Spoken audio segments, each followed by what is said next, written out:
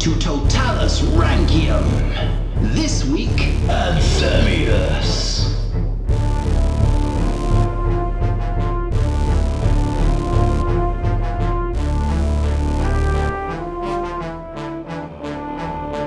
Hello and welcome to Roman Emperors Totalis Rankium. I am Jamie. And I'm Rob, ranking all the emperors from Augustus to Augustulus. And we are on episode 81. Yeah. So I'm just showing off my new sexy gravelly voice. Yeah. Due to shouting all afternoon. So fun afternoon though. Oh yeah. As you know, in my school we've been doing the Romans. What do you call it? Romans. Yeah. And they've been making their own Roman shields past like a month because we spent not very much time on it. And we tested them this afternoon, so we had them marching in different ways and performing different ways of protecting themselves. Tortoise type Yes, manoeuvres. that was one, yeah. And us 4 members of staff just stood there pelting them with water balloons to see how successful they were. Nice. It was great. That's great. We did SATs tests. Oh, that's nice as well. Yeah. But yeah, we were acting the part of barbarians. My partner teacher said they were Anglo-Saxons. I was like, oh no. No. Nice. Exactly, I laughed in his face. Yeah. He'll now listen to all the episodes. Yeah. And I got a bit too into it. Hence a bad throat. Yeah. Oh well. But at least you got a nice gravelly voice for the episode. Yeah. That's good. So anyway, as I was saying, this is episode 81. Yes. Anthemius. He's that guy, isn't he? You've got no idea. No. How's he going to do after Emperor Ricimer? Emperor Ricimer's still around. Of course, yeah. He didn't die. No, that's true. Yeah. Well, we're starting to get into it. Shall we go in? Let's dive in. Do this. Head first. Let's do it. Okay, quick recap then. Petronius took over after assassinating Valentinian III. Yep. Petronius died. Vandals kidnapped Eudoxia and her daughters. Yeah. Avitus took over with support from the Goths. Majorian and Ricimer kicked him out of office, turned him into a bishop. Majorian got Dalmatia and Marcellinus back into the empire, settled the Gauls, took back Spain, lost to Gesseric and the Vandals, and then was killed by Ricimer. Yeah. That was a busy time for him. Yes, it until was. it stopped being busy. Yeah. Yes. Ricimer and his supporters placed Severus III on the throne. Who? It says Severus III in my notes. There must have been a third one at some point. I remember being a Severus and a Severus II, but I don't... To be honest, I don't really remember much of Severus II. He was equally useless. Actually, was he as useless? No, we knew some stuff about him. Yeah. So Severus III did nothing at all whilst Ricimer dealt with Majorian's loyal generals Nepos, now retired, Aegidius, now dead, and Marcellinus. Marcellinus, right at the end of last week, if you remember this, was heading back to Sicily, but Ricimer didn't know why. Yes. Mysterious journey.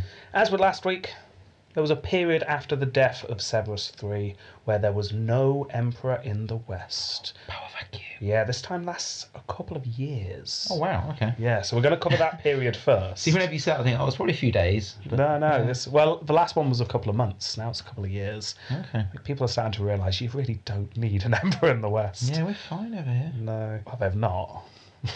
Well, They're yeah. really not fine. Well, the barbarians are fine. Yeah. Okay, so let's cover this couple of years first, and then once we've covered that, we'll look at Anthemius. Yeah. So, Emperor is dead. Hang on. There's the bell sound.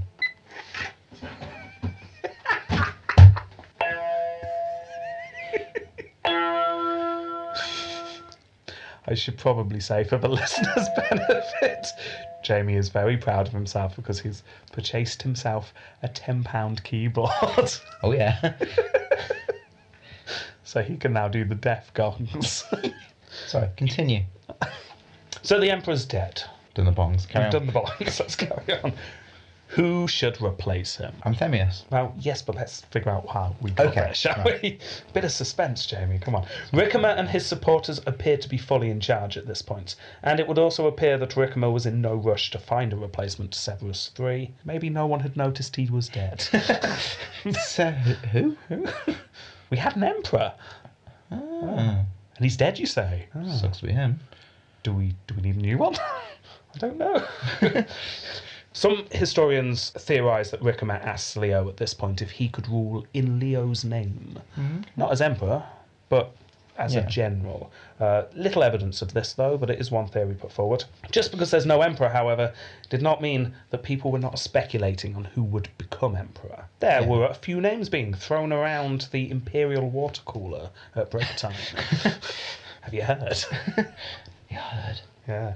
Option number 1. Who's going to be the emperor? Is it going to be Olybrius? Ooh, who's he? Did mention him briefly last week. He is the husband to Placidia, daughter of Eudoxia. Yes. Yes, she was the one who was married to Olybrius but then kidnapped. Yeah. Olybrius is hanging around in Constantinople at this point. Placidia was returned to Constantinople, remember?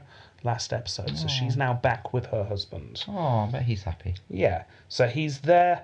He is the last link to the Theodosian dynasty. Really? Well, he's married to a Theodosian woman. Well, that makes sense. Yeah, so it's a weak link, but it's a link. Yeah. However, he's also seen as a potential puppet to Gesseric and the Vandals because he is related through marriage to Gesseric. Yeah, I'm with you. A weak link. Yeah. So Olybrius is married to Placidia. Placidia's sister, Eudocia, is married to Huneric, who's Yes. Gesseric's son. Yeah, okay. Tenuous. Yeah. But still, there's definitely a link there. And people, wary. especially the ones around the water cooler, there's something to gossip about. Yeah. Anyway, that was just number 1 because there was another name being floated around, whispered about. Who is it, have you heard? Marcellinus. Who? You know, Marcellinus. Oh, the general guy. The general guy, yeah. Oh, yeah. The one with the big sword. Yeah, the one who got really scared when all his troops disappeared and Yeah. has started to doubt the existence of anything. Oh, he's the one in that padded room, isn't he? Yes, he's that one. He's working for Leo now. Maybe Leo would place him in the West as a puppet. However, Marcellinus had actively worked against Ricimer in the past, had openly denounced him, so Ricimer hated this idea. Ricimer's standing in the corner of this office room, listening to the gossip, round the next walls. Yeah. Ear to the wall going, just shaking his head in disgust. oh my goodness. Not anything but Marcellinus. Incidentally, he hates the idea of Olybrius being in charge Okay. as well. What? Because, I'll get anyone but him? oh, well, possibly, yeah. Well, there was a third one. Maybe he prefers this. Because apparently there was whispers of Anthemius. Anthemius. Who's he? He's Marcian's son-in-law. Oh, Yeah, the old emperor in the east. He had a son-in-law, yeah. Some said Marcian wanted Anthemius to be emperor after him, but the general behind the throne in the east, Aspar, had managed to get Leo in instead. So maybe Anthemius would make a good emperor of the west instead. I'll tell you what, don't do a wager. Go on then. I'll put money on Marcellinus. Okay. Who are you going to put money on? Anthemius. Alright, 50 sesterces. Deal. Okay, let's see who wins. Why are we whispering? We're at the water cooler, and it's Ricimer keeps listening to us. That's a good point. Go away! They're timing our breaks. It's got really serious here. And they go back and log into their phones. Hello, welcome to Roman Empress of Persia. So, another thing about Anthemius, he was the childhood friend of Marcellinus, incidentally. Ooh. Yes. Part of the ruling class. Kind of made him hard to control, however, because he was a member of the elite. Ricimer hated that idea. So he does hate anyone that's not him. As an option. Pretty much, Okay. yeah. Although these rumours must have played on his mind, however, Ricimer was far more concerned with just keeping the West stable at this point. That's good though. There's bigger things Focus. to worry about. Good news and bad, however. Good news was that Ricimer found out why Marcellinus was in Sicily. He was there from orders from Leo, but not to mess about with the politics, but to start dealing with the Vandals. Okay. Yeah. We'll go into this more in Leo's episode, but Leo had decided that enough was enough with the Vandals and was starting to test out the Vandal strength. Oh, Yeah, so that's good for Ricimer. Yeah. Doesn't need to worry about the Vandals as much. it's true. Leo and Marcellinus are sorting it. Hey. Marcellinus kicked the Vandals off Sicily, yet again. However, Gesseric, not too happy about this, starts raiding further east. Nice. You know how he's been raiding South Italy non-stop for the last few years? Yeah. What do you Why think? Why not try Greece out for a bit? And some of the islands over there. I hear they have some lovely pottery. Yeah, exactly. Let's go and check that out, thinks Gesseric. So Leo suddenly finds that he's being raided. Ricimer suddenly finds that he's not being invaded. Oh, So that's no. good for Ricimer. Great news for him. Bit of breathing room, because he's also got some bad news in. Ah. Theoderic II, So the Theoderic we've been talking about, King of the Goths, ally to Ricimer. Remember, he allied himself to Theoderic last week. The keyboard's coming out.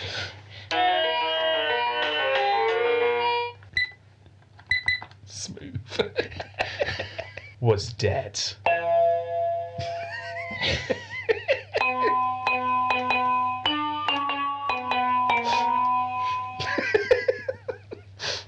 You've been waiting all week to use this, haven't you? I have been. Yes. I even relearned to play that just so I could play that. Is that what Gilbert learnt to play on the gong? Can you play that on a gong? Gong's a sort of You one-tone need multiple instrument. gongs. Has he got multiple gongs? Dick Van Dyke style. Go like a drum on his back. Is he a and one-man cymbals. band? Just Multiple gongs on the shoulders facing outside. really sinister version of Dick Van Dyke in Mary Poppins. Who'd have just died? I've completely forgotten. Theoderic too. That's it, yeah. Now, if you remember last week, Theoderic's brother Frederick Yes. was killed in battle. Fred. Well, turns out Theoderic has another brother called Yorick. Is he another brother from his same mother? Quite possibly, yes. Excellent. Yeah.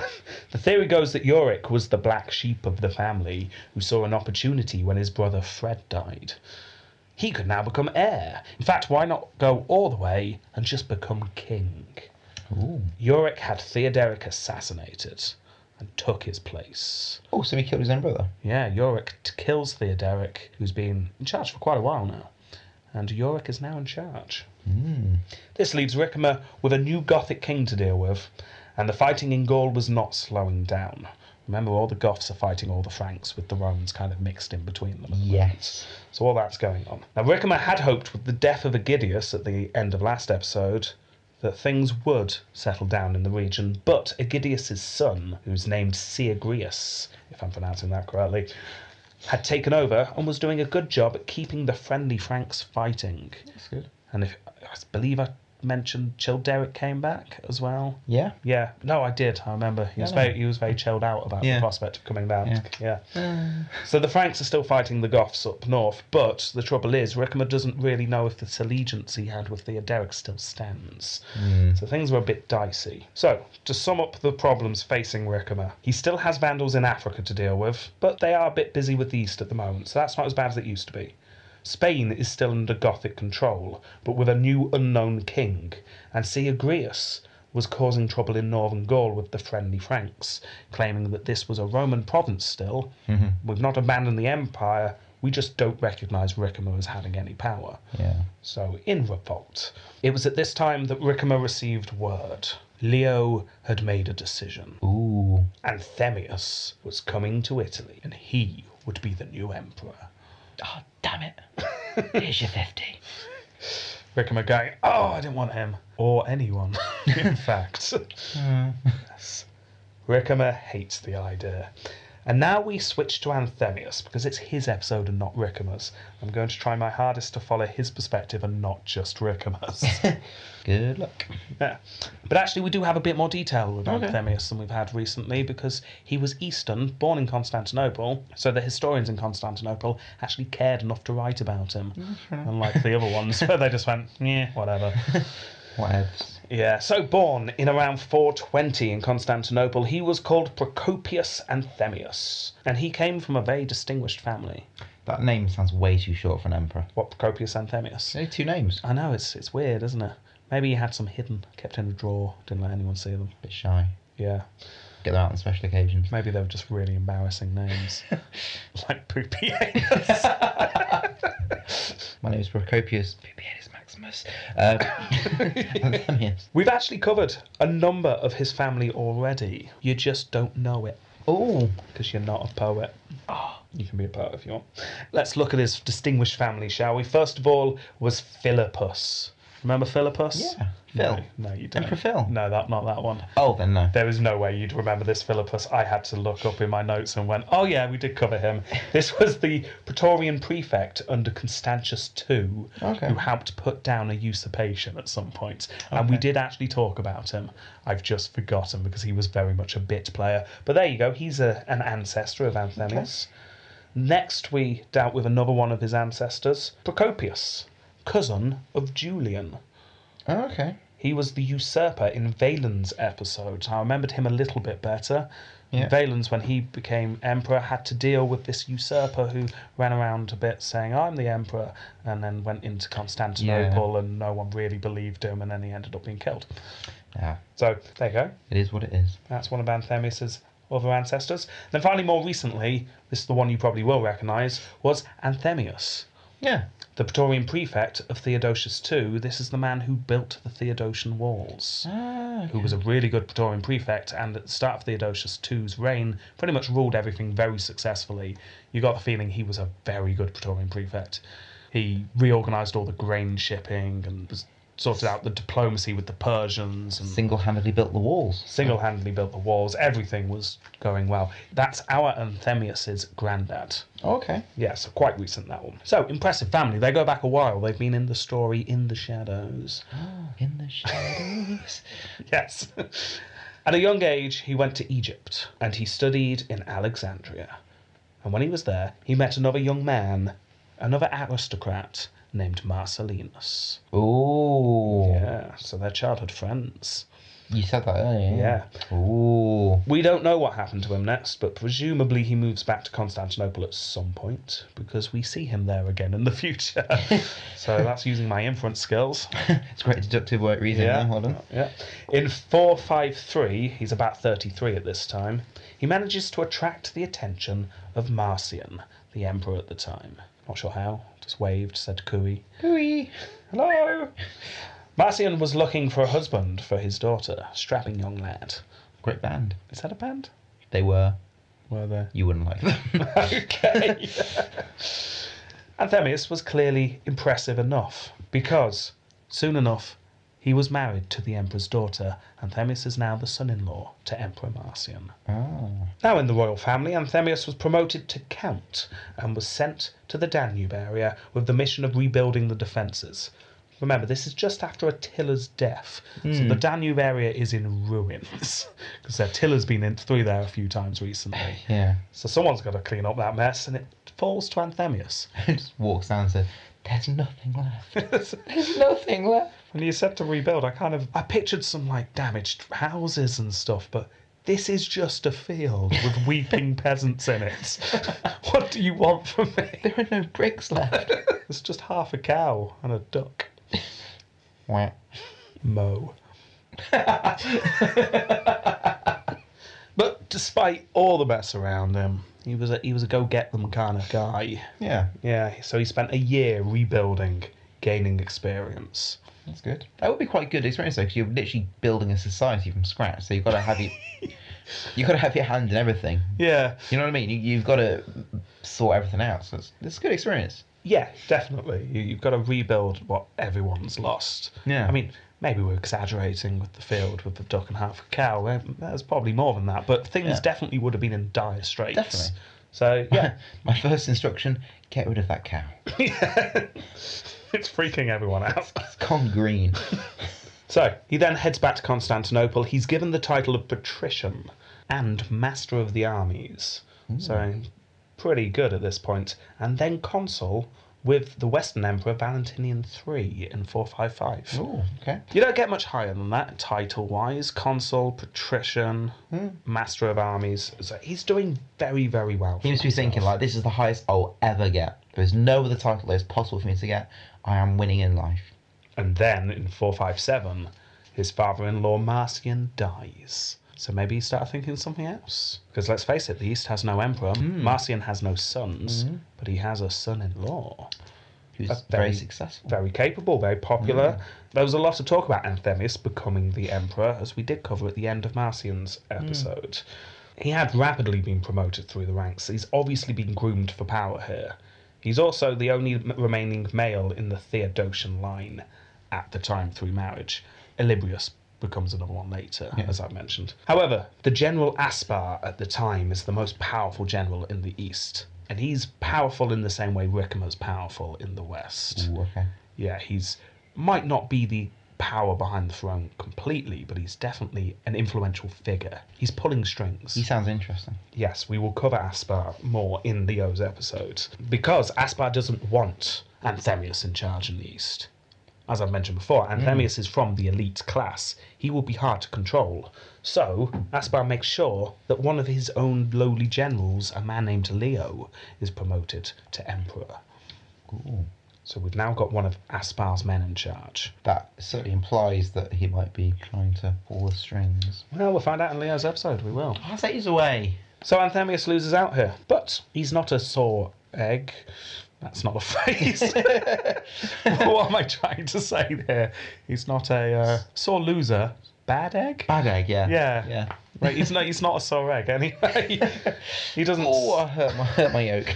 Yeah, he's not sitting around moaning. Anthemius carries on working for this new emperor. So he's working for Leo as a master of the armies, controlling some of the troops, generally getting some stuff done. As far as we can tell, there's no major fallings out whatsoever here. Yeah. That's nice to know. And for the next decade, Anthemius runs the army in the east. Wow. Well, part of the army. It's not just him. Obviously, Aspar is the most influential person. I mean, I know we talked about this, like the East is relatively settled now. We're going to it. Relative compared to the West. Better than the West, but the Huns didn't magically disappear when Attila died. True, They just yeah. became disorganised. So there were still lots of Huns. And still good fighters. Still good fighters. And also, as mentioned, was it last week, maybe the week before, the Ostrogoths. Yes, the Australian Goths are around. You've brought all the props today. What's that I hear? It's the Ostrogoths. Did you get that just for the Ostrogoths? Yes. Yes, you did. Yes, I did. It's only £3. You've had a busy week. I have. I had a very busy week. No, I used to have one. They used to one with my grandmother. She used to play it quite well, apparently. Oh, did she? Yeah, so it's quite nice. I'm telling my wife it's sentimental. But we know it's for the podcast. Yes, definitely. Nice. So the Ostrogoths are around as well. And all of them are kicking up trouble over these 10 years. Yes. I don't want to go into this in too much detail. I'm going to save it for season 2 when we're looking more into the east. But just know Anthemius is definitely fighting at this point. We know that he defeats the Ostrogoths in battle, and we also know that he defeats a group of Huns who had managed to capture a city. That's really good. Yeah, the Huns take the city, Anthemius catches up with them and sieges the city. After a long siege, the Huns decide to go out of the city and fight in open battle. Yeah. And just before battle starts, Anthemius's leader of the cavalry turns to him and says, "See ya," and trots off over to the Hun side. What? Yes, Anthemius is utterly betrayed by his cavalry unit. Just not the leader, like the whole group. The whole group. He loses his cavalry moments before the battle. That's awful. That's not what you want, is The it? trouble is that there must have been some behind-the-scenes things going on with the Huns and him, though. Because yes. otherwise they would see this cavalry marching towards them. Kill them! You know what I mean? Yeah, well, the cavalry commander was actually of Hunnic descent himself. Okay. So some people point at that. But yeah, so there's a bit of betrayal there. Anthemius is suddenly looking dicey. He loses a major part of his forces. However, in an amazing victory against the odds, his infantry were able to win the battle for him. Nice. The Huns are defeated and pushed back. So there you go. The cavalry general coming back afterwards. The plan worked, sir. I didn't want to tell you about it just in case, but... Led them into a false sense of security, you see? Don't kill my family. You'd be so annoyed, wouldn't you? Damn it. Anthemius is doing pretty well. Yeah. Yes. Around this time, news comes through from the west. Big news. Severus III was dead.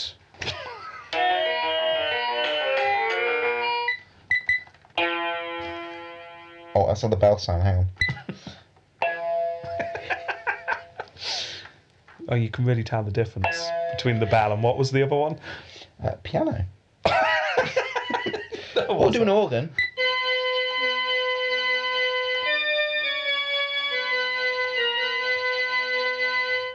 See, people say I don't contribute to this podcast. Oh, sorry, I'll stop saying that. So yeah, Severus III is dead. After everyone sat down and discussed this for many hours, they finally figured out who Severus III was. Who? Apparently it's important. Oh, You really had to... well, let's find one of his bust, then we'll know. Oh, we didn't have any. No, first. Your uncle died recently. What's his name, Severus? No, not him then. No, no idea. Well, doesn't matter. Carry on. Leo figures it out, though. Leo's got his head screwed on straight. And he approaches Anthemius. A lot was going on in Leo's court that we're going to cover in his episode, but to put it briefly here, Leo had decided that he wasn't going to be Aspar's puppet anymore. He was not. So he perhaps kind of was, maybe. Well, maybe we'll look into it. Right. He wasn't going to be pushed around by Aspar. Good. No. So the two were politically fighting each other at this point. Ooh, okay. Yeah. Looking forward to that episode. Yeah. Also, Gesseric is now attacking Leo's half of the Empire. Yeah. All of this had caused delays in Leo thinking about who the Emperor for the West could be. But Leo's now ready to announce the new Emperor, and it will be Anthemius himself. Yay. Thought Anthemius. Yeah. It's very understated. Oh, yeah, It's yeah. Anthemius. Ooh. Oh, yeah. Dummy. Just pulls out a little notebook and just does a little tick. Dear diary, today I was made emperor, feeling right chuffed. That's number 3 on my list, sorted. Just need to find a parachute and an elephant next week. So this was a smart move by Leo. Anthemius had proved himself on the battlefield, and by putting him on the Western throne, he was no longer a potential rival of the Eastern throne.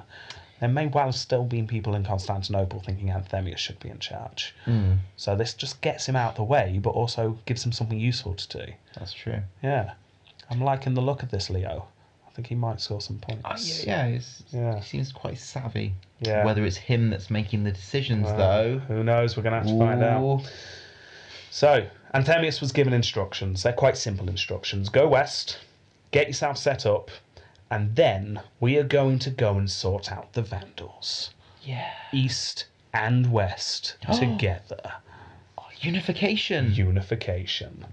Oh. However, there was one problem. Ricimer. Damn you, Rick. The master of armies in Italy was powerful and had been some form of power behind the throne for at least the last 3 emperors. Both Leo and Anthemius realise that they have to be very careful with Ricimer if they want to be able to take the West. So 2 things are put in place. First of all, Anthemius' childhood friend and thorn in Ricimer's side, Marcellinus, was going to go with Anthemius.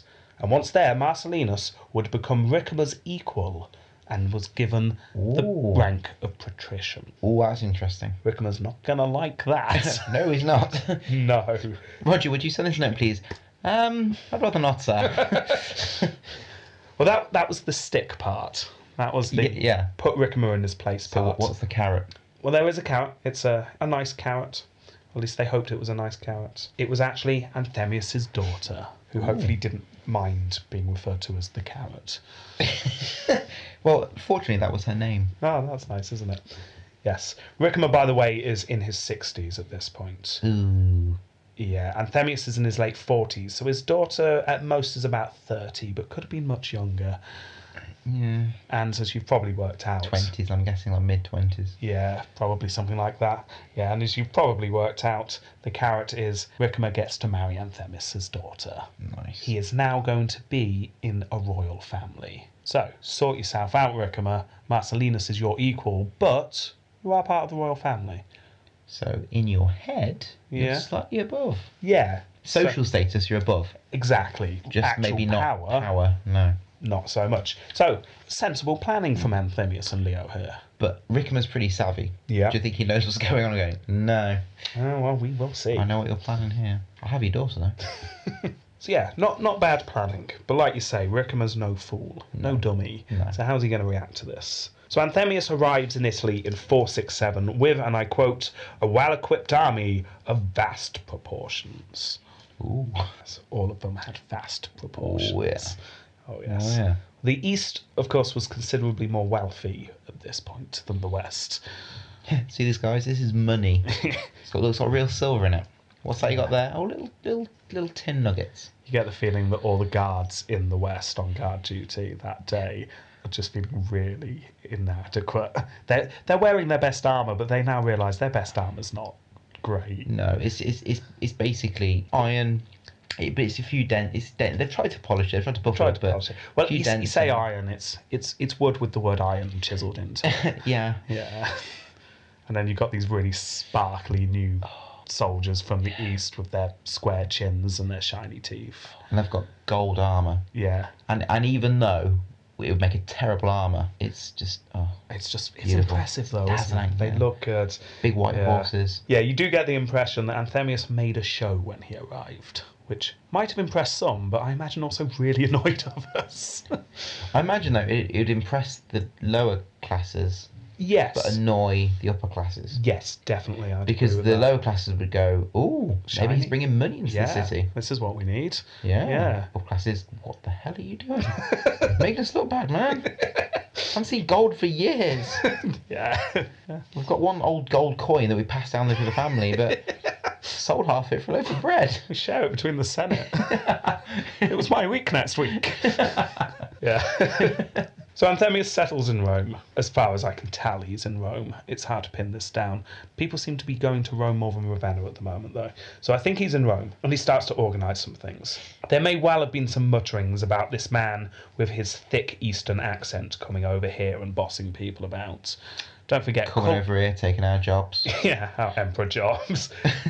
Yeah, don't forget, East and West culture is quite different by this point. He really would have been seen as a bit different. So some people might not have been too happy. But if there was grumbling, apparently the wedding between Ricimer and Anthemius' daughter put everyone in a good mood. A good royal wedding. Good. Yes. It was, and I quote, an extravagant affair, which is nice. And it apparently unified all factions in Rome, which I don't believe, but it's nice to think that, isn't it? They probably certainly made a show of that. Yeah, definitely. You know, he had his list. Yeah. Things to tick off. Like Yeah. during the wedding ceremony, they stand at the front, open in one of the forums with the vicar or priest standing at the front. In the background, just a parachuting elephant comes down. Yes. Halfway through, she gets a notebook out. Yeah. Tick, tick. Is that one done? Yeah. Just need 5,000 ostriches and a sieve for next week. So he's doing all right for himself. Yeah, so everyone was happy, apart from those dying of the plague. Oh, the plague's back. Yeah, well, it's not full-on plaguey plague. It's more background level plague, but apparently there was a bit of pestilence around. Oh dear. It doesn't say explicitly, but I'm going to say it was evil bubble wrap disease, Ooh. because that's our favourite. Yes. Yeah, so there's a lot of people dying, but they were told to stop spluttering and coughing whilst the ceremony was on, I imagine. Shut up! Stop. Don't die, do it quietly. Do it with some dignity, damn it. Don't spit the blood all over the floor. Oh, yeah. So, lovely wedding, but things aren't great in Rome generally. So I imagine Rome at this point looks like what it does now. Just ruins and really aged all of a sudden. Now, you might be shocked to learn this, but apparently the daughter of Anthemius didn't particularly like her new Oh husband. no. No. There's no record of them ever having children, so that might be as a result, but maybe not. Who knows? Yeah, it's a marriage of political convenience, not of love. Oh, it's a shame. It is a shame. But the political convenience was working. The West seemed more united than it had in years. Ricimer was on board. Looking good. Shortly after this, a band of Ostrogoths invaded Noricum.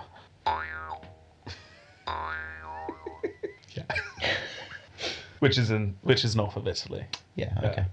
Anthemius decided that this was the perfect chance to send his master of armies to go and fight, and Ricimer was sent forth to defeat the Goths. Nice. And sure enough, he does. Ricimer knows his way around a battlefield. The Ostrogoths were defeated. Nice. Then Anthemius sets his sights on the Vandals. He's still waiting for word from Leo. Remember, Leo said go to the west, get settled, and wait for word. Yes. Then we take on the Vandals. But Anthemius appears to have had a bit of prodding of the Vandals himself beforehand. News had come through that Gesseric considered all previous deals with Rome off. He made a deal with Majorian. Majorian's dead. So then he starts raiding Sicily again. Anthemius sends Marcellinus down to deal with that. Remember, Marcellinus has now twice gone to Sicily to kick the Vandals off Sicily, so why not send him again? He's good at that. So Marcellinus goes down and, sure enough, defeats the Vandals in Sicily. Yeah. There's some suggestion that Anthemius is planning a full-scale invasion of Africa at this point without Leo, but this seems unlikely. Leo said, wait, I'll come and give you all the troops you need.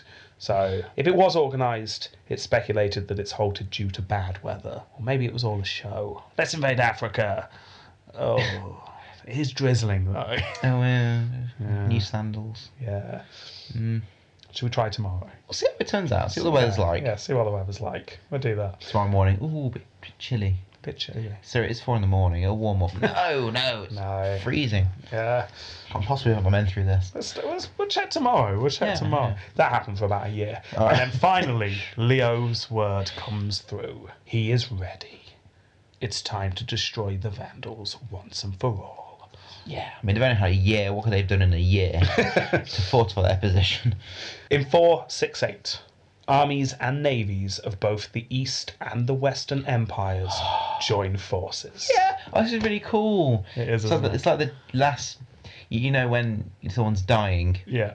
and they give last, like, juddery sort of... Yeah, Twitch. yeah, this is the it. last Twitch of the West, definitely. It was finally time to get the Vandals out of Africa. Do that, and then the West can recover. You get Africa back. There's no reason why the West can't fully recover. Because the Suebi aren't much in Spain anymore. The Goths are kind of, as they have been for about 100 years, sort of allies, but not. You could probably sort that out. Yeah. The Franks up north, they're called the Friendly Franks. How bad can they be? So, The river folk. yeah. So you really got this sense of hope and optimism here. Yeah. Yeah, let's get rid of the Vandals. Then we'll This is sort great. everything Like a else. unified force. This is Rome united. Exactly. The Romans united. Come on. However, Ah. despite the fact that this is Rome united, come on, there's no getting away from the fact that this is Leo's war. Yeah. He placed Anthemius on the Western throne for this very reason. And apart from Marcellinus, all the generals are Eastern. Anthemius would have been involved to a point, but it's not his war. No. This is Leo and his brother-in-law, Basiliscus, a man we will also have an episode on in season 2. It's their war. So the West, Anthemius, your men will be sort of Operation Human Shield. Yes. You'll be going first. And then us Eastern lads will come in and do the proper fighting. After you've all died, Yes. surprise them with all your blood. They're slipping on us and stuff. Yes. So, you might be slightly disappointed to hear. For these reasons, I'm not going to go into any details of the African campaign here, Oh. because it's really nothing to do with Anthemius. It's all to do with Leo and Basiliscus. Am I going to know the outcome at least? Yes, I'm going to do the highlights of how it affects the West. So the war opens with a move from Anthemius and Marcellinus. They kick it off. Marcellinus heads to Sardinia to clear the Vandals from the rest of the Mediterranean islands. This was done with ease. Oh, nice. Yeah, no problems. Probably, however, because Gesseric, savvy operator he is, has got wind of this and has ordered most of his men back to Africa. So Let's fortify. yeah, it was an easy win for Marcellinus, this. And that's about it. That's all Marcellinus and Anthemius really do. Yeah. Anthemius doesn't leave Italy. Marcellinus does a bit of fighting. Okay. Successful fighting, though. The rest of the war is all up to the Eastern generals. To cut this long story short, Anthemius would have received news shortly afterwards that the Eastern Roman fleet had been entirely wiped out. Oh. Fire ships had been used by the Vandals. Like in Game of Thrones Series 2? Yeah. The exploding boat. I found it interesting. You speculated fire ships were used against Majorian. And I said something along the lines of, I've got no idea. But apparently they were here, so it's not beyond the realm of possibility that a few years previously they used fire ships on Majorian as well. Well, it makes sense because It does. you're a floating wooden thing. Yeah. If you want to sink it, set it on fire. Yeah, definitely. So, as we discussed before, the Romans just aren't great on water, and the Vandals have practiced for a while. So it would appear the Eastern Romans just underestimated the Vandals here, but we will go into that in more detail, especially in Basiliscus's episode. So Basiliscus was limping to Sicily after this tragic appearance, and he sends a letter to Anthemius saying, "Can I please meet up with Marcellinus in Sicily? We'll regroup." So Anthemius sends his general to meet with his Eastern allies, but it's clear at this point the war is over. Yeah. that last desperate twitch turned out to just be the twitch of a corpse. There's no reanimation here. All the doctors standing around. No, he's dead. It's definitely dead.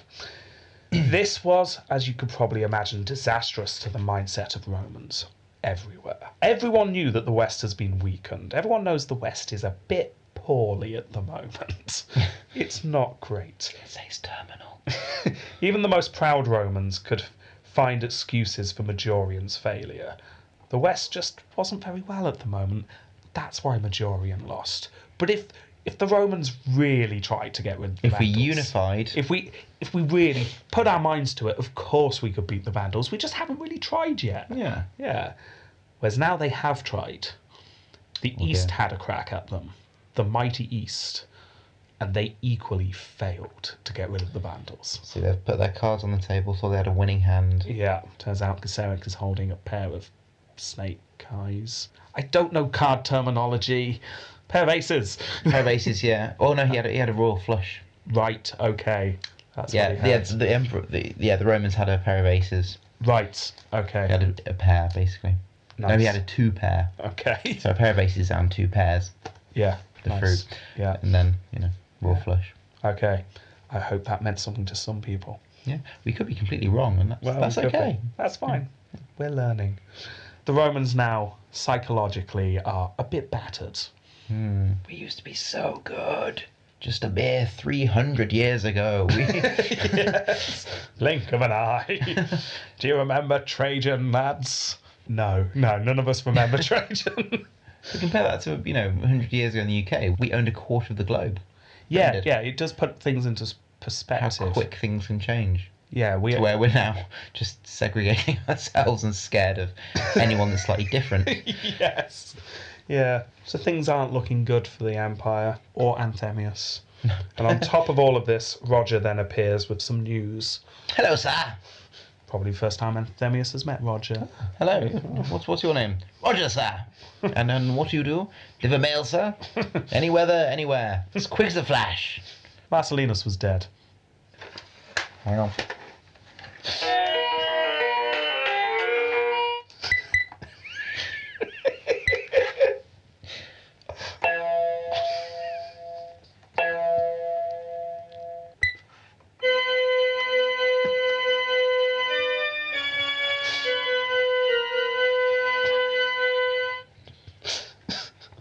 Said Roger. I was thinking he's doing that kind of the performance. He was, and I quote, destroyed treacherously by one of his fellow generals. Ooh, Yes. nasty man. So Marcellinus is now dead.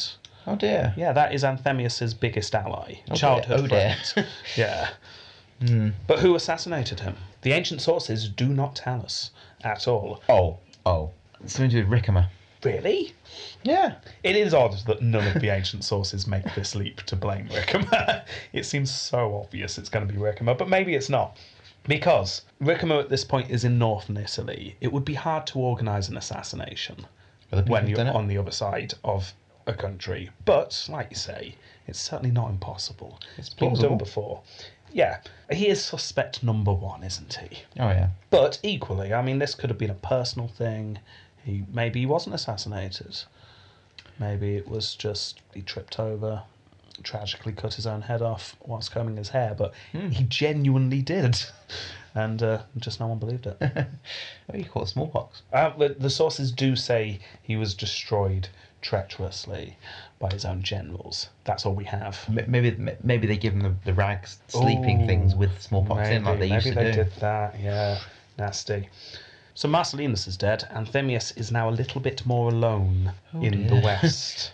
Gesseric, apparently, when he hears that Marcellinus has been assassinated, was quite surprised. I quote, "The king of the Vandals expressed his surprise and satisfaction that the Romans themselves should remove from the world his most formidable antagonists." That's a good point. It's like, you just shot yourself in the foot there, didn't you? Woohoo! Yeah. You idiots! No wonder you're failing.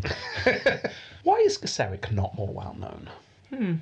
I guess if you know Roman history, he's going to be well known, but Yeah. he's out the sort of the Because I'd never heard of him, of course. No, it's Gesseric was in our episodes before Attila was. Attila's come and gone. Yeah, it's true. Gesseric is still there. He's in his 70s by this point, by the way. He's getting on.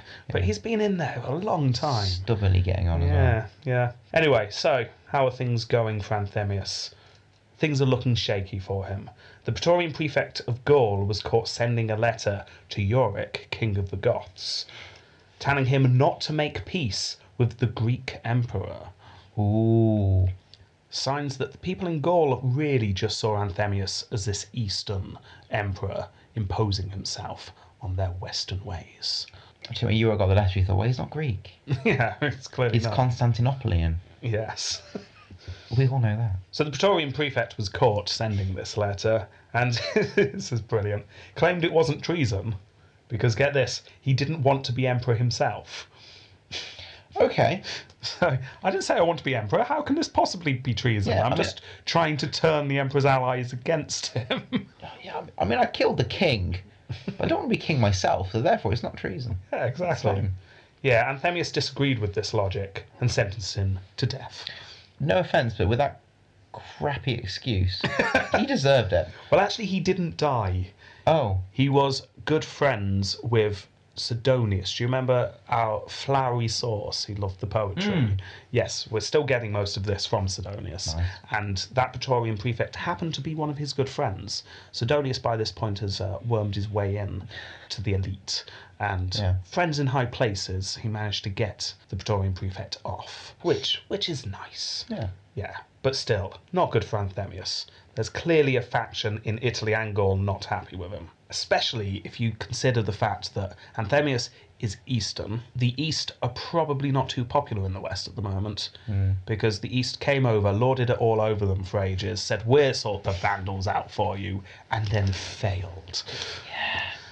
So, yeah, I know what you mean. yeah, not great. So there's a perfect band to get behind if you're unhappy with the East and Anthemius. All those people not too happy at the moment. There's one man you could start looking at and go, you know what? There's been someone here for the West, fighting for the West for a long time. So it's been successful. Yeah, good general. He's supported the emperors in the past. Yeah. His name rhymes with Pickham.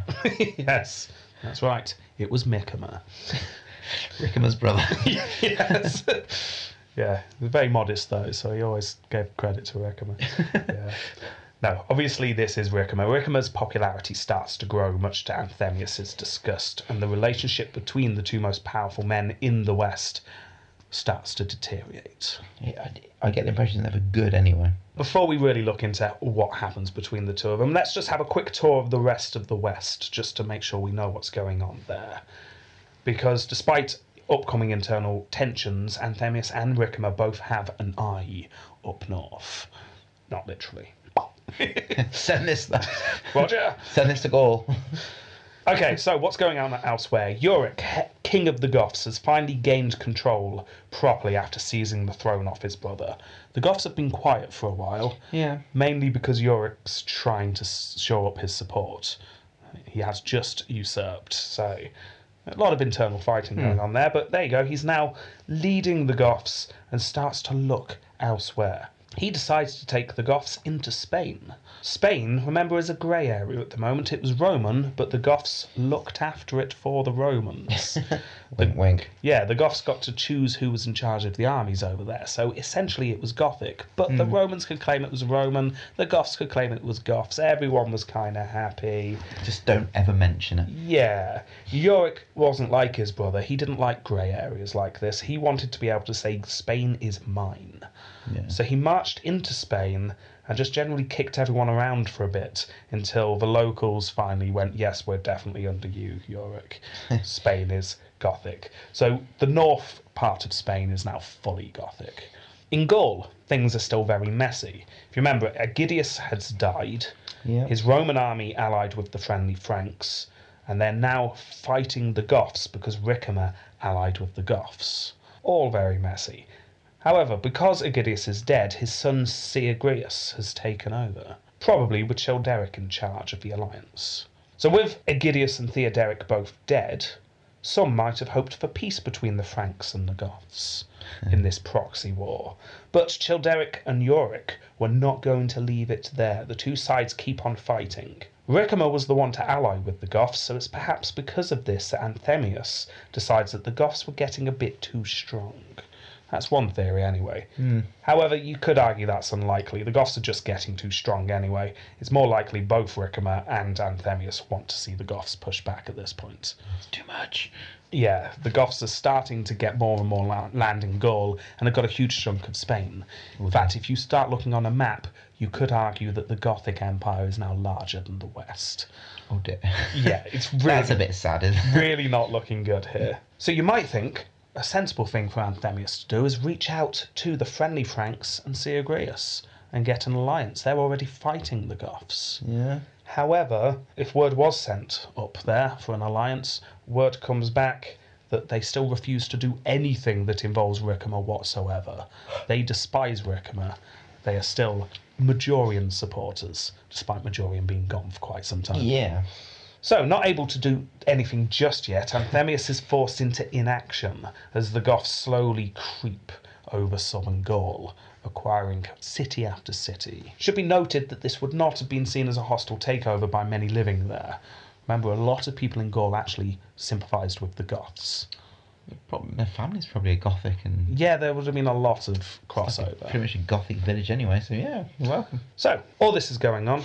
And obviously, Gesseric soon started up his raids again on southern Italy because that invasion of Well, yeah, of Africa course. failed. So Gesseric's back at it. Ricimer is now sole master of the armies. Marcellinus is dead. So he leads the troops south to deal with the Vandal raids. Ricimer's doing what he does best. He's fighting barbarians. Fight. It was at this time that Anthemius suddenly becomes very ill. And, I quote, he fell into a serious sickness by sorcery, and punished many men involved in this crime, especially Romanus, a close friend of Ricimer. Oh dear. Romanus was the master of officers, it's a high up position. He was also a very close friend of Ricimer, and Anthemius had him executed. Just in a bad mood, isn't it? Well, what happened here? We've got two theories. Okay. So, Anthemius becomes very ill when Ricimer was away. He sees this as an opportunity and accuses Romanus of poisoning him and has him executed as a way to weaken Ricimer's support. Yes, using the illness as an excuse. Yeah? So I've got a slight tick on my throat. Kill him. Kill him now. Every time after that, Anthemius went, everyone just backed away to the door. I've never heard of Rickham. I don't know who he is. I'm sorry. So that's option one. Okay. Let's call that Anthemius the Schemer. Option two, let's call it Ricimer the Schemer, because it pretty much mirrors it. This time, Ricimer realises that while he was fighting the Vandals, that would provide the perfect alibi, just in case Anthemius happened to get ill and die. So he goes to his very good friend Romanus. Any chance you could slip this to the Emperor while I'm away? Unfortunately, Romanus gets caught and was executed. So basically, it's the same thing, just different perspectives. Well, either Anthemius made a move on Ricimer, Oh, or actually, Ricimer makes a move on Anthemius. but Amathemius knows. Yeah, Romanus is in the middle of it, but he's either working for Ricimer against Anthemius, or he was an innocent party and Anthemius had him killed just because he was Okay. Ricimer's supporter. One of them's making the moves. We just don't know which one. But Anthemius was always known as a dancer. So true. Probably won't be surprised to learn that most people support the Ricimers behind this theory. There's generally a lot of support for the idea that Ricimer's to blame for everything at this time. But we'll discuss that more at a later date. Either way, the gloves are off at this point. It's all on. Ricimer takes his troops and heads to Milan, where he can set up his headquarters. He's definitely lost a lot of support of late, however, because he's only got about 6,000 men. Ooh, that's But not much. maybe this is just a reflection on how weak the West is at this point. I get that's probably more the idea. Yeah. However, if he goes up north and to Milan, he's very close to an ally. If you remember last week, he had given his sister to the king of the Burgundians to marry. Oh yeah. Yes. So either through this marriage or through other family ties, the Burgundians were willing to help Ricimer. He's going to get some support. Anthemius realises he's in trouble, So he sends a letter urgently to Leo. Help! Please help. You sent me west, and they all hate me. Can you help? I've been bullied. But Leo was in the middle of another power struggle with Aspar, so couldn't help. He's a bit busy himself. So he sent a letter back saying, look, can you sort this out yourself? I'm a bit busy at the moment. No. Anthemius receives this letter along with another one. Yorick had just seen how weak the West were and was pushing even further into Gaul. Oh dear. So Anthemius sends another letter east saying, no, actually, I can't sort this out. I really, really need help. The West is going to fall unless you come and help me. Unable to send troops, Leo decided on a different action. A political manoeuvre. A marriage was set up between his daughter and Anthemius' son. So the two emperors are now marrying into the same family. Leo's daughter had been married to Aspar, but all of a sudden, for reasons you'll find out in Leo's episode, that marriage was no longer on. This move by Leo makes it very clear to everyone if Ricimer now makes a move on Anthemius, the might of the entire East would descend upon him. Ah, yeah, that makes sense now. I was thinking, because in my head it's like Leo would send daughter to go marry Yorick. Oh, wow, that would have been interesting. Yeah. But that would make, I imagine, Ricimer feel very scared. Yes, Ricimer now knows that the East is fully behind Anthemius. So while all this is happening, Yorick and the Goths are still advancing. The only person fighting back, interestingly, at this time, because Ricimer's far too busy and Anthemius is far too busy, so there's one person in Gaul at this time who starts pushing back, and it is none other than the son of Avitus. Oh. He pops up, and he actually fights the Goths and has a couple of small victories. Nothing major, but a couple of small victories. Anthemius gives him the title of patrician just to say thank you. So, oh look, someone's doing some good at the moment. Well done. Thank you. Yeah. By this point, several of the leading class realise that this stalemate between Ricimer and Anthemius cannot go on. The Goths are advancing. Unless we can stop this stalemate, we are going to fall. However, neither party were prepared to give an inch. So several nobles arranged a meeting between the two, with the Bishop of Pavia acting as a go-between. Okay. The talks did not go well. Ricimer called Anthemius an excitable or enraged, depending on what translation you look at, Easterner. All going for the old, going down the racist route there. Racial slur, yes. Yeah. Yes. Anthemius, certainly this was not below him, because he called Ricimer a skin-wearing barbarian. Oh, only at weekends, damn it. Well, exactly. Ricimer certainly wouldn't have been walking around wearing leather with a big beard. He is Roman senatorial class through and through. So this was just a dig at his ancestry. Yeah. Just a ceremonial head Yes. from a tribe. Yeah, Anthemius clearly showing his prejudice against those not in his class, and Ricimer angered by this snooty foreigner telling him that he was the foreign one. Yeah. Remember, Ricimer, despite his barbarian ties, he would have been seen as far more Western Roman than Anthemius. Anthemius has his thick accent. Anthemius has his bizarre Eastern ways. Ricimer would have just seemed like a normal Western Roman. It's interesting though. It's like in remember the old days where the emperors were Roman, Yes. born in Rome, families, Yeah. ancestry in Rome. That was ages ago, that was. So, insults are exchanged for a while. Then they have break and serve up snacks, and then they get back to it, and some more insults are exchanged. Eventually, however, they realise that neither side is strong enough to make a move in this civil war. They just realise that both... It's very cold civil war though, isn't it? Yeah, it's... No one's prepared to make the move. Everyone knows this is going to be disastrous. It's just such a bad idea to start fighting each other, especially with the Goths still creeping along, taking city after city. So it's decided they would have a truce. Interestingly, only for 1 year, though. Okay. I love the fact there was a time limit on that truce. The contract says 1 year Yes, 1 from year. this day. Yeah, 1 year from this day, it is on. But I imagine they'd tried to do a lot of political wrangling in Yeah. with that. A lot of, Yes, I'm guessing that for 1 year was a compromise from one side. Yeah. Yeah. So, with this shaky truce in place, an army was put together to go and deal with Yorick and the Goths. This army was placed under the command of Anthemius' son, perhaps indicating that he was running out of generals that supported him, Or, flip side, perhaps because he wanted to show off the dynasty a bit more. I think it's running out of generals. Quite possibly. Call he's me a running out of pessimist, but generals. Yes. The new army heads over the Alps, hoping to surprise Yorick. Yorick's not expecting an army to suddenly pop out of nowhere. with 5,000 ostriches.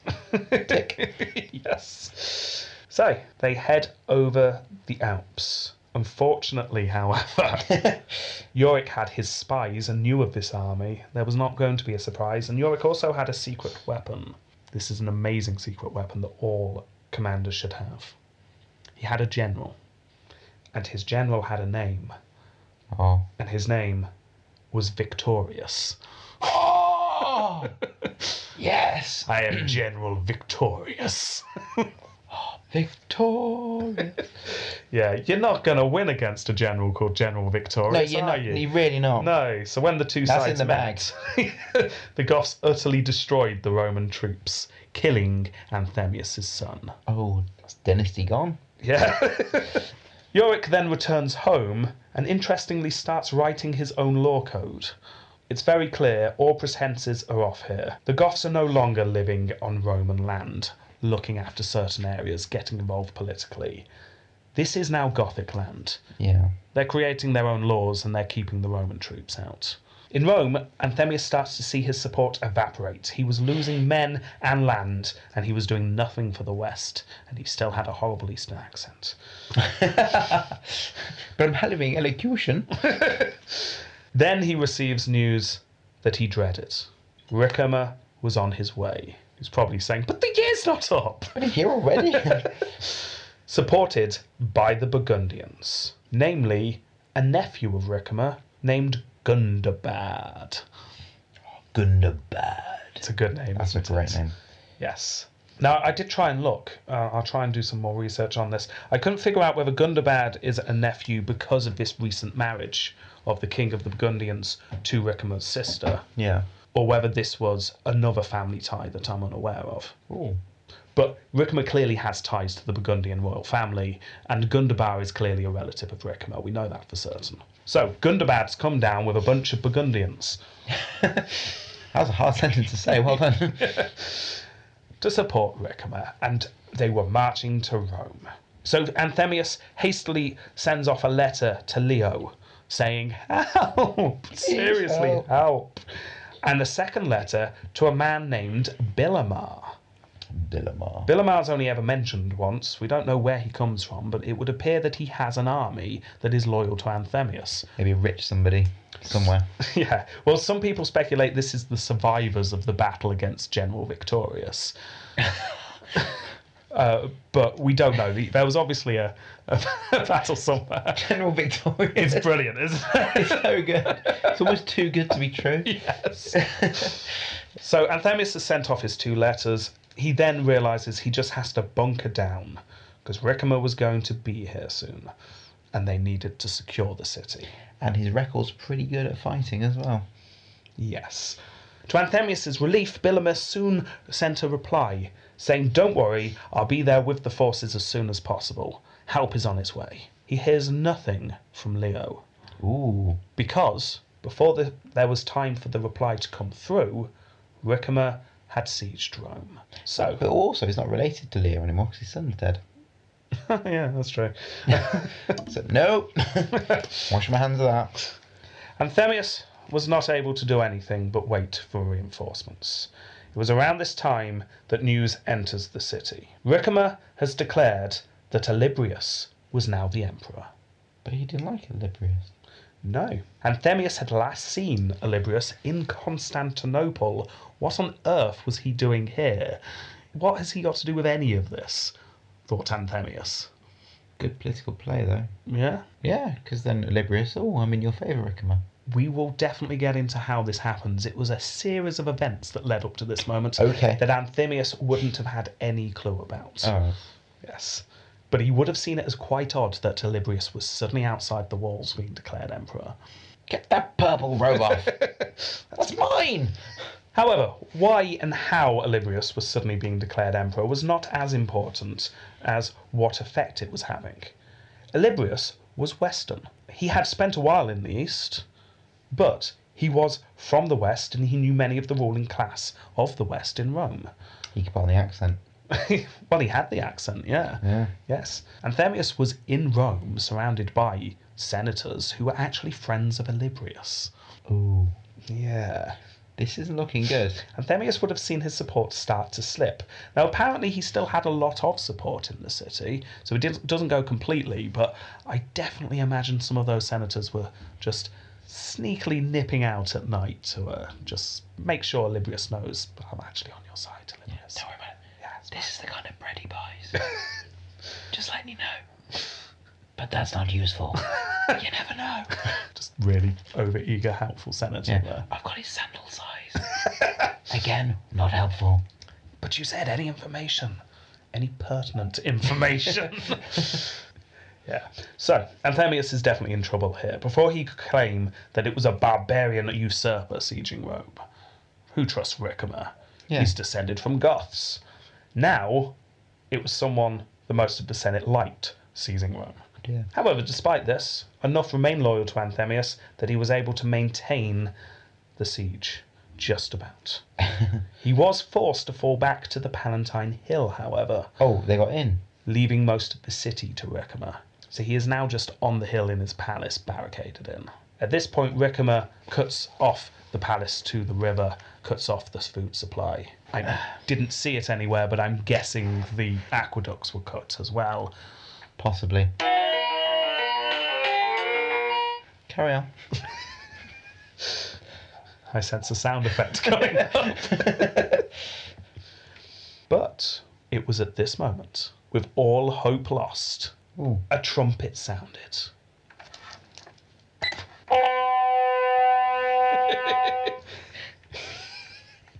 It was Bilimer, Oh, Bilimer. arriving with the reinforcements. It's hard to be sure, but it looks like Bilimer was able to push Ricimer out of the city.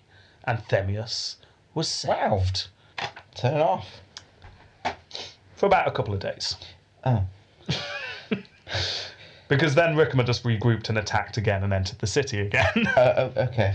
Yes, and I will quote, "Losing any hope of external aid, Anthemius attempted to rally, but his men were defeated and killed in large numbers. At this point, Anthemius does the only thing he can do.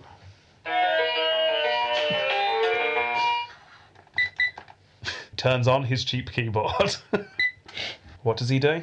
Kill himself? No, he dresses up as a beggar and sneaks into the church.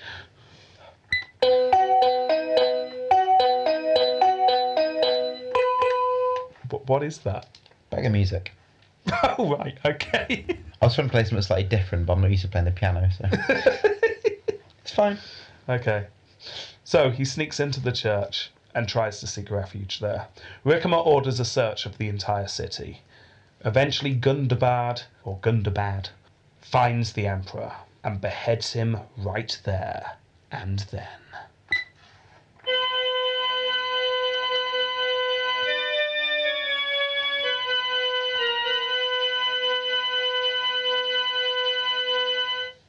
And I will quote, "Ricimer did not deem him worthy of a royal burial." Oh. Final burn. Yeah. The city was then torn apart. Oh.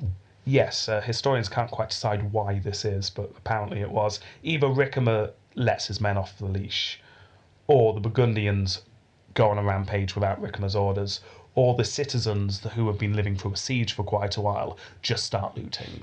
I need food. Yeah, we don't really know, but generally, bad time for Rome. Oh dear. Yeah. Anthemius is dead. Oh. There you go, that's Anthemius. Just slightly more than the last one. Yeah. He did something. He did something, didn't he? that we know about.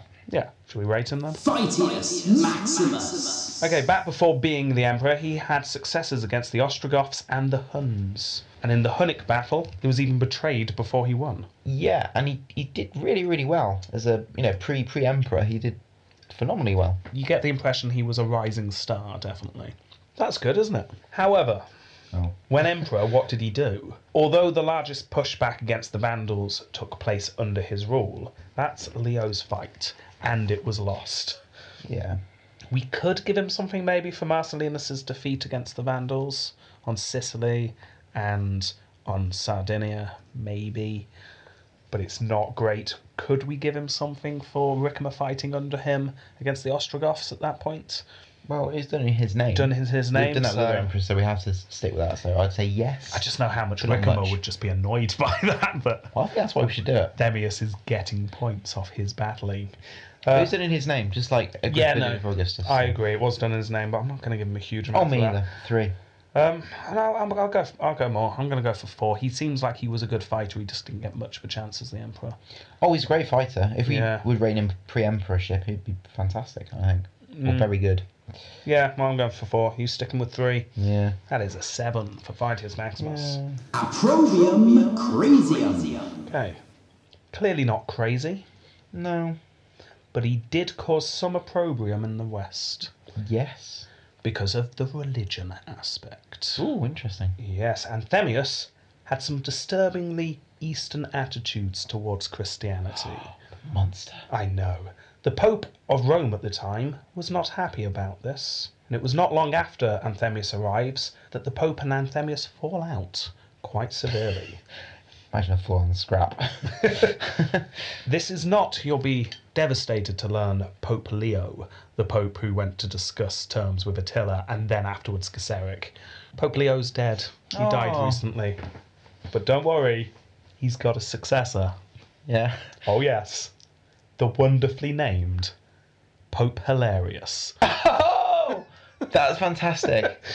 Yes, spelled slightly differently. It might be pronounced Hilarius. No. But no, it's Hilarious. It's Pope Hilarious. And you just know that Pope Hilarius was the most stone-faced man you have ever met. I am Pope Hilarious. By name only. Yeah, you just know that if he ever caught even the faintest smile at his name, you were in trouble. You were on a one-way trip to hell. Yeah. My name is Pope Hilarious. Hilarious by name. Yes, that's what he was like. Yeah. And a very, very sour face. Yeah, really sour face. Just really monotonous voice. Yeah. Everyone around him just always desperately trying not to laugh at his name. So yes, Anthemius wanted a relaxation on a certain subsect of Christianity. Okay. However, Pope Hilarius viewed this as heretical. Or heretical. Heretical. I bet he pronounced it heretical. Laughing. People biting their own fists and stuff. Do you think he constantly mispronounced things and everyone had to give a straight face? I don't like this Christianity. It's almost heretical. We must follow Christ's example. Everyone around him. In the relatively recently built St. Peter's Basilica. Oh. Yeah, that's around now. Wow. Not the one that's there today. It did get rebuilt. This is the original one. It was built about 100 years previous to this episode. Constantine the Great's time. Okay. Well, yeah, that makes sense. Yeah. So you're in St. Peter's. Hilarius called upon the emperor in public, stating that as emperor he should not bring a schism into the Western Church. Should not bring a schism. Yeah. Anthemius was forced to back down. Laughing slightly. Yeah. So that was point to the Pope. Yeah. Anthemius lost a little bit of respect that day. So that's just one example of how he didn't fit in. It's arguably that should have been in Successus Ultimus, but I wanted something to say in this round. Okay. 1, if that. Yeah, 1 for causing a bit of upset. The Yeah. hilarious Pope. Yeah. Unfortunately, I think Hilarious dies quite soon after this. I don't think he's coming back, unfortunately. Slips on a banana skin. He landed awkwardly, didn't die straight away. Landed on a roller skate after that. Yeah. Skated through a firework factory while smoking. Totally set off. Then landed face first into an elephant Yeah. from behind. Yeah. He's just on the floor. Everyone really trying hard not to laugh. And he just I don't see what's amusing about this situation. I am ding. Did we score them? Yeah, two. Right, okay, next round. Successus Ultimus. Let's face it, it's not great. No. I've got my score already, I think. Well, he's often noted as being the last semi-decent emperor, which is Really? a great title. Yeah, most people give it to Majorian, but some people say, oh, well, Anthemius was quite good. But I think that's just because he's got a bit more information about him than the others at this time. He tried hard. Yeah, I'll give him that. He's not useless, but he certainly wasn't great. It wasn't effective. No. See, I would argue as well, because the West is now, and they've lost everything. Is this, would we call this the end of the West now? Well, Or should we discuss this later? we'll discuss exactly when the West ends at We're another going to actually time. pick a date. A time. Excellent. Yes. It's 4:32. Yes, that's what we're going to pick. Because that's always been a huge question. When does the West really fall? So it's about time we sorted that one out. Yeah. So we'll decide that. It was this time. Yeah. So let's face it, Anthemius makes no moves forward, only back. Some argue he was attempting to stop the tyranny of Ricimer. That's one thing that he's quite often given credit for. It's certainly a distraction for him. But I'm just not convinced to begin with by this concept that Ricimer was this barbarian bringing down the empire narrative. No. I just don't personally see that. So I don't see that Ricimer needs to Because be Ricker's fought fighting against. the Empire quite a lot. Yeah. He's And just not part of the Western or Eastern elite, so therefore he's not liked. Yeah. And the sources aren't going to be that nice about it. Yeah, so I'm not convinced that he was a force for good because he was fighting Ricimer. But I think it's a fair comment to say that had perhaps some element of distraction for poor old, what's his name? Anthemius. Yeah, possibly. But like with anything, it's never one reason, is it? No. I mean, I'm not saying Ricimer's in the right here, but I just see it as two powerful men trying to control the West. I don't really think I can pick a side here. You can't say one side's Rome and the other's not Rome. They're both Rome. So, yeah. Oh, well. So, I mean, what defines Anthemius? What was he trying to achieve? I mean, you could definitely argue that he was Leo's puppet, which is bizarre. clearly was. I've never heard Anthemius described as a puppet before. The others as Ricimer's puppets, yes, but how was Anthemius not Leo's puppet? He was put there by Leo. He asked Leo for help at every opportunity. Yeah. He got married into Leo's family and then taken out because his son died. So, yeah, it's just... He didn't achieve what he was supposed to. He was supposed to help the invasion of the Vandals. That failed, arguably not his fault. He was supposed to bring Ricimer down a peg or two, or at least stabilise it. He ended up going to civil war with Ricimer. That is not stabilising the situation. I think that... do you think we're underestimating the effect of the joint effort from the East and the West against the Vandals in Africa? How do you mean? Because you were saying that as his last-ditch effort, if they'd have beaten them, it might have been much better. Oh, yeah, I So because definitely... of the East failings, Yes. you get the tremors into the West. Yeah, the East failed, and because of that, the West falls. Definitely. And the West would have lasted much longer if that invasion... Staggered along like a drunk man. Some people argue it would have been restored completely. I think maybe that's a bit optimistic. The but world's changed. yeah, I definitely can see it lasting a bit longer. If Rome had control of Africa again, they could have focused solely on the north. I could see it lasting another 100 years or so, I could see staggering along.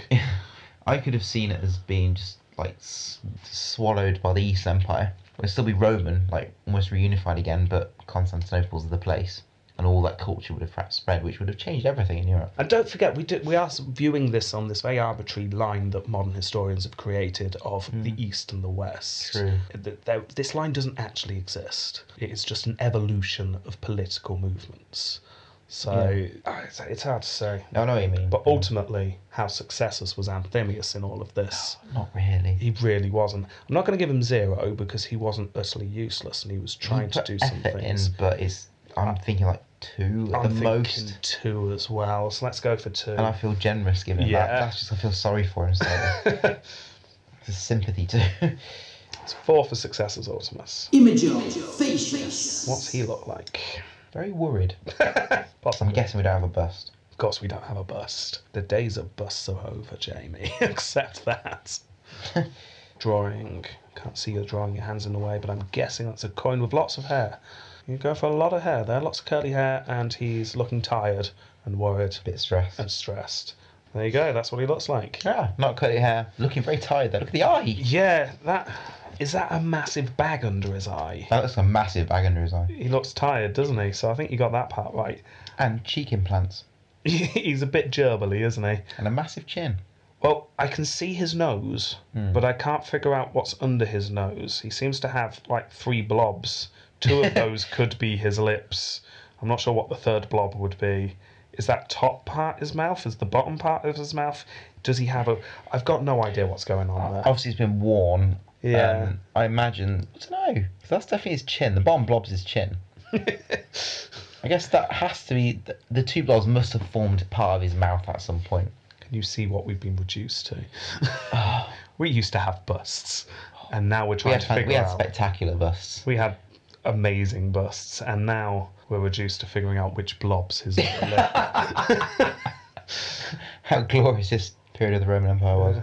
What about the back of the coin? What have we got? Oh, going to be disappointed. No alien face. No Ant-Man today. What the hell's that? It's Christian cross with laurel leaves. boring, isn't it? That's rubbish. So let's go back And to the other side. a Scottish flag at the bottom. Oh yeah, Scottish flag. Oh, does it say Cornish on the bottom? Yeah, maybe this was minted in Cornwall, in Scotland. Yeah.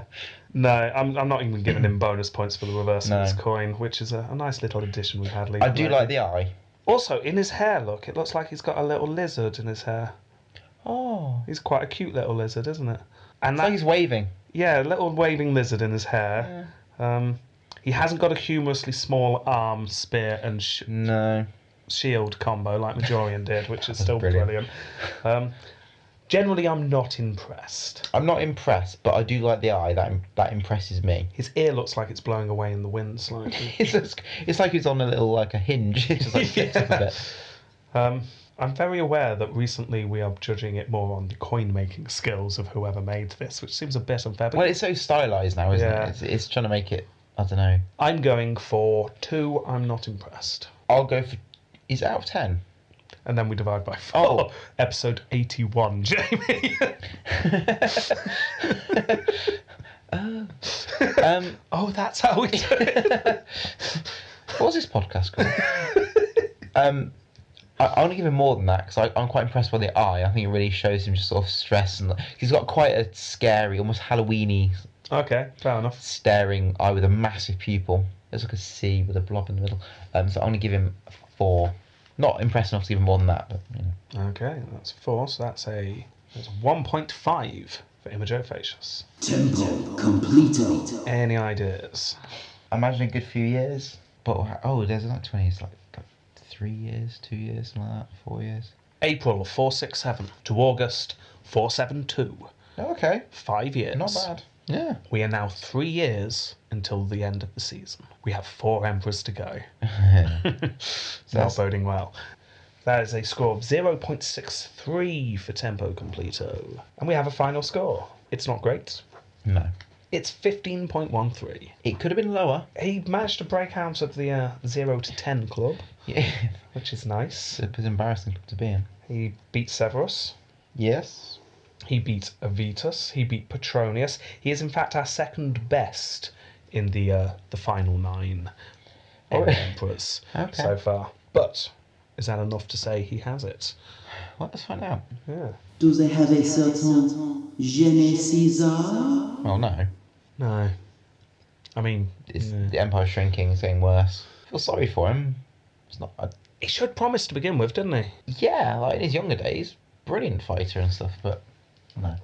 No. So that's a no. Well, there we go then. I'm getting the impression that his decisions will become easier and easier in the following few weeks. I think the not with a bang but a whimper has never been more apt. Yeah, it's sad in a way, in the glory days. It is sad. All these people that love Rome. Yeah. Well, we've got 4 left. Maybe one of them will surprise us. We have Olybrius. We don't know much about him. He's come from nowhere. Yeah. We want to know, why is he in Italy? Why is Ricimer supporting him? What's going on? Well, let's find out. But Oh, we got some reviews, didn't we? We've got a couple of reviews. We have... Which one do you want to read? I'm going to read Totalis Fantasticianus, which I quite like. Yes. By History Miss. I like how this one starts. As a fan of the Rex Factor podcast and the Amazing History of Rome podcast, I must admit of being dubious at first that this podcast could ever be any good. I thought the same at the time as well, to be fair. Yeah. Sorry, no, I misread that. It wasn't actually quite that bad. That this podcast could ever be as good. Okay, that's Yeah, slightly better. Right. Yeah. I am very happy, however, to admit that I was wrong. Totalis Rankium manages to combine the light-hearted banter and scoring of Rex Factor with the detailed information that the history of Rome gives about Imperial Rome. Totalis Rankium gives us much more, though. Jamie and Rob are hilarious, just like the Pope. Yeah. And their additional characters, such as Jeff, Roger, and Gilbert the Gonger, make this podcast a fantastic listen.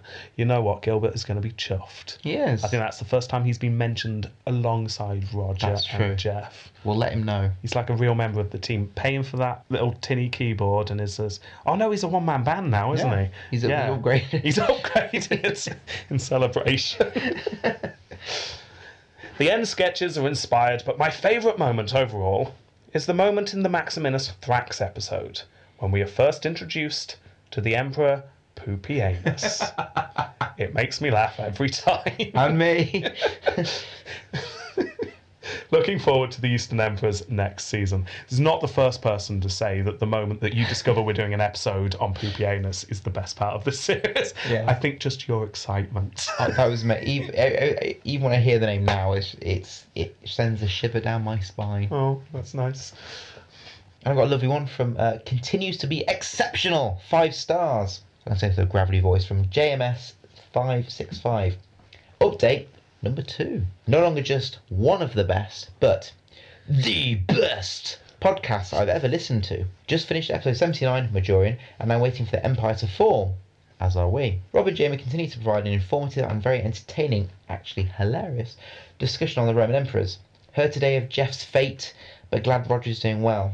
Looking forward to the final episode of season 2, as well as Rob and Jamie's take on the American presidents. Thank you, Rob and Jamie. Oh, thank you very much. That's really nice. Although I do see this as an example of how fake news spreads so easily. Fake news. Yeah, because you mentioned on Facebook that Jeff obviously wouldn't be able to get over to the east when we go over there because it's Jeff and he's completely incapable of doing so. Well, he went further west. He's probably even discovered America. Yes. Maybe he heard of the wrong podcast and he's looking for the American presidents. Yeah. Way before Jeff, wrong time. But people on Facebook heard that and assumed that that was the entire Jeffianus family. Yeah. Yeah. Which, so there's plenty of Jeffs. Just because we lost one. We always lose a Jeff. Oh, yeah. Yeah. We lost one this episode, we just didn't mention it. Yeah. Something to that half a cow. Yeah. He tried to fix it, but it just went Wow. horribly, horribly wrong. Do you ever wonder where the other half of the cow was? So, History Miss, get in contact with us and we'll send you a coin. So I really like that. When people say we're better than the Rex Factor and the history of Rome. To be fair, I think you're inferring that. No, that's what she said. I'm not reading it again to check. That's what she said. I think her actual Far point better. was that she had incredibly low expectations and they were slightly better than she first feared. No, no. We're far better than them. Okay. That's why I choose to read it. Okay. Right. Well, thank you very much for listening this week. And until next time. God. Am I going to have to confiscate the batteries? Goodbye. Goodbye.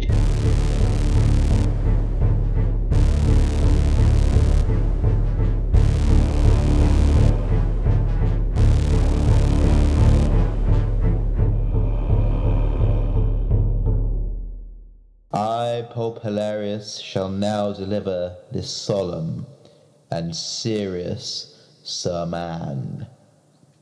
Now learn the parable from the fig tree. When its branch has already become tender and puts forth its leaves, you know that summer is near. So, you too, when you see all these thongs recognize that he is here, right at the door. Truly, I say to you, this generation will not pass away until all these thongs stop sniggering at the bark. Take place. If you now open your songbooks to page 42, we will sing from hymn 23.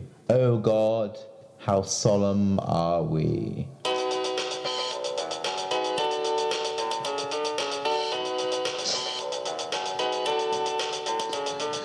O God, how solemn are we.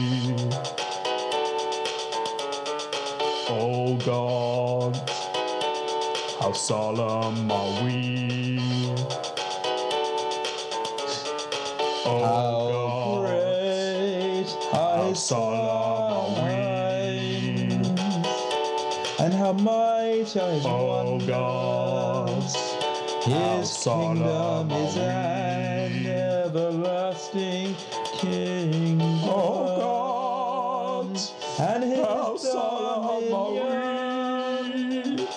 is from generation O God, how to solemn are we. generation, for time and thongs, for thongs.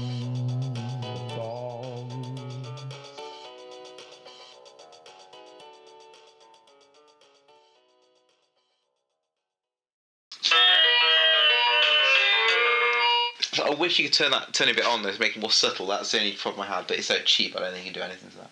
Could you not just leave it on? It's on batteries, it'll run out quite quickly. You can like stop it, like I can stop it quite quick, so it's okay.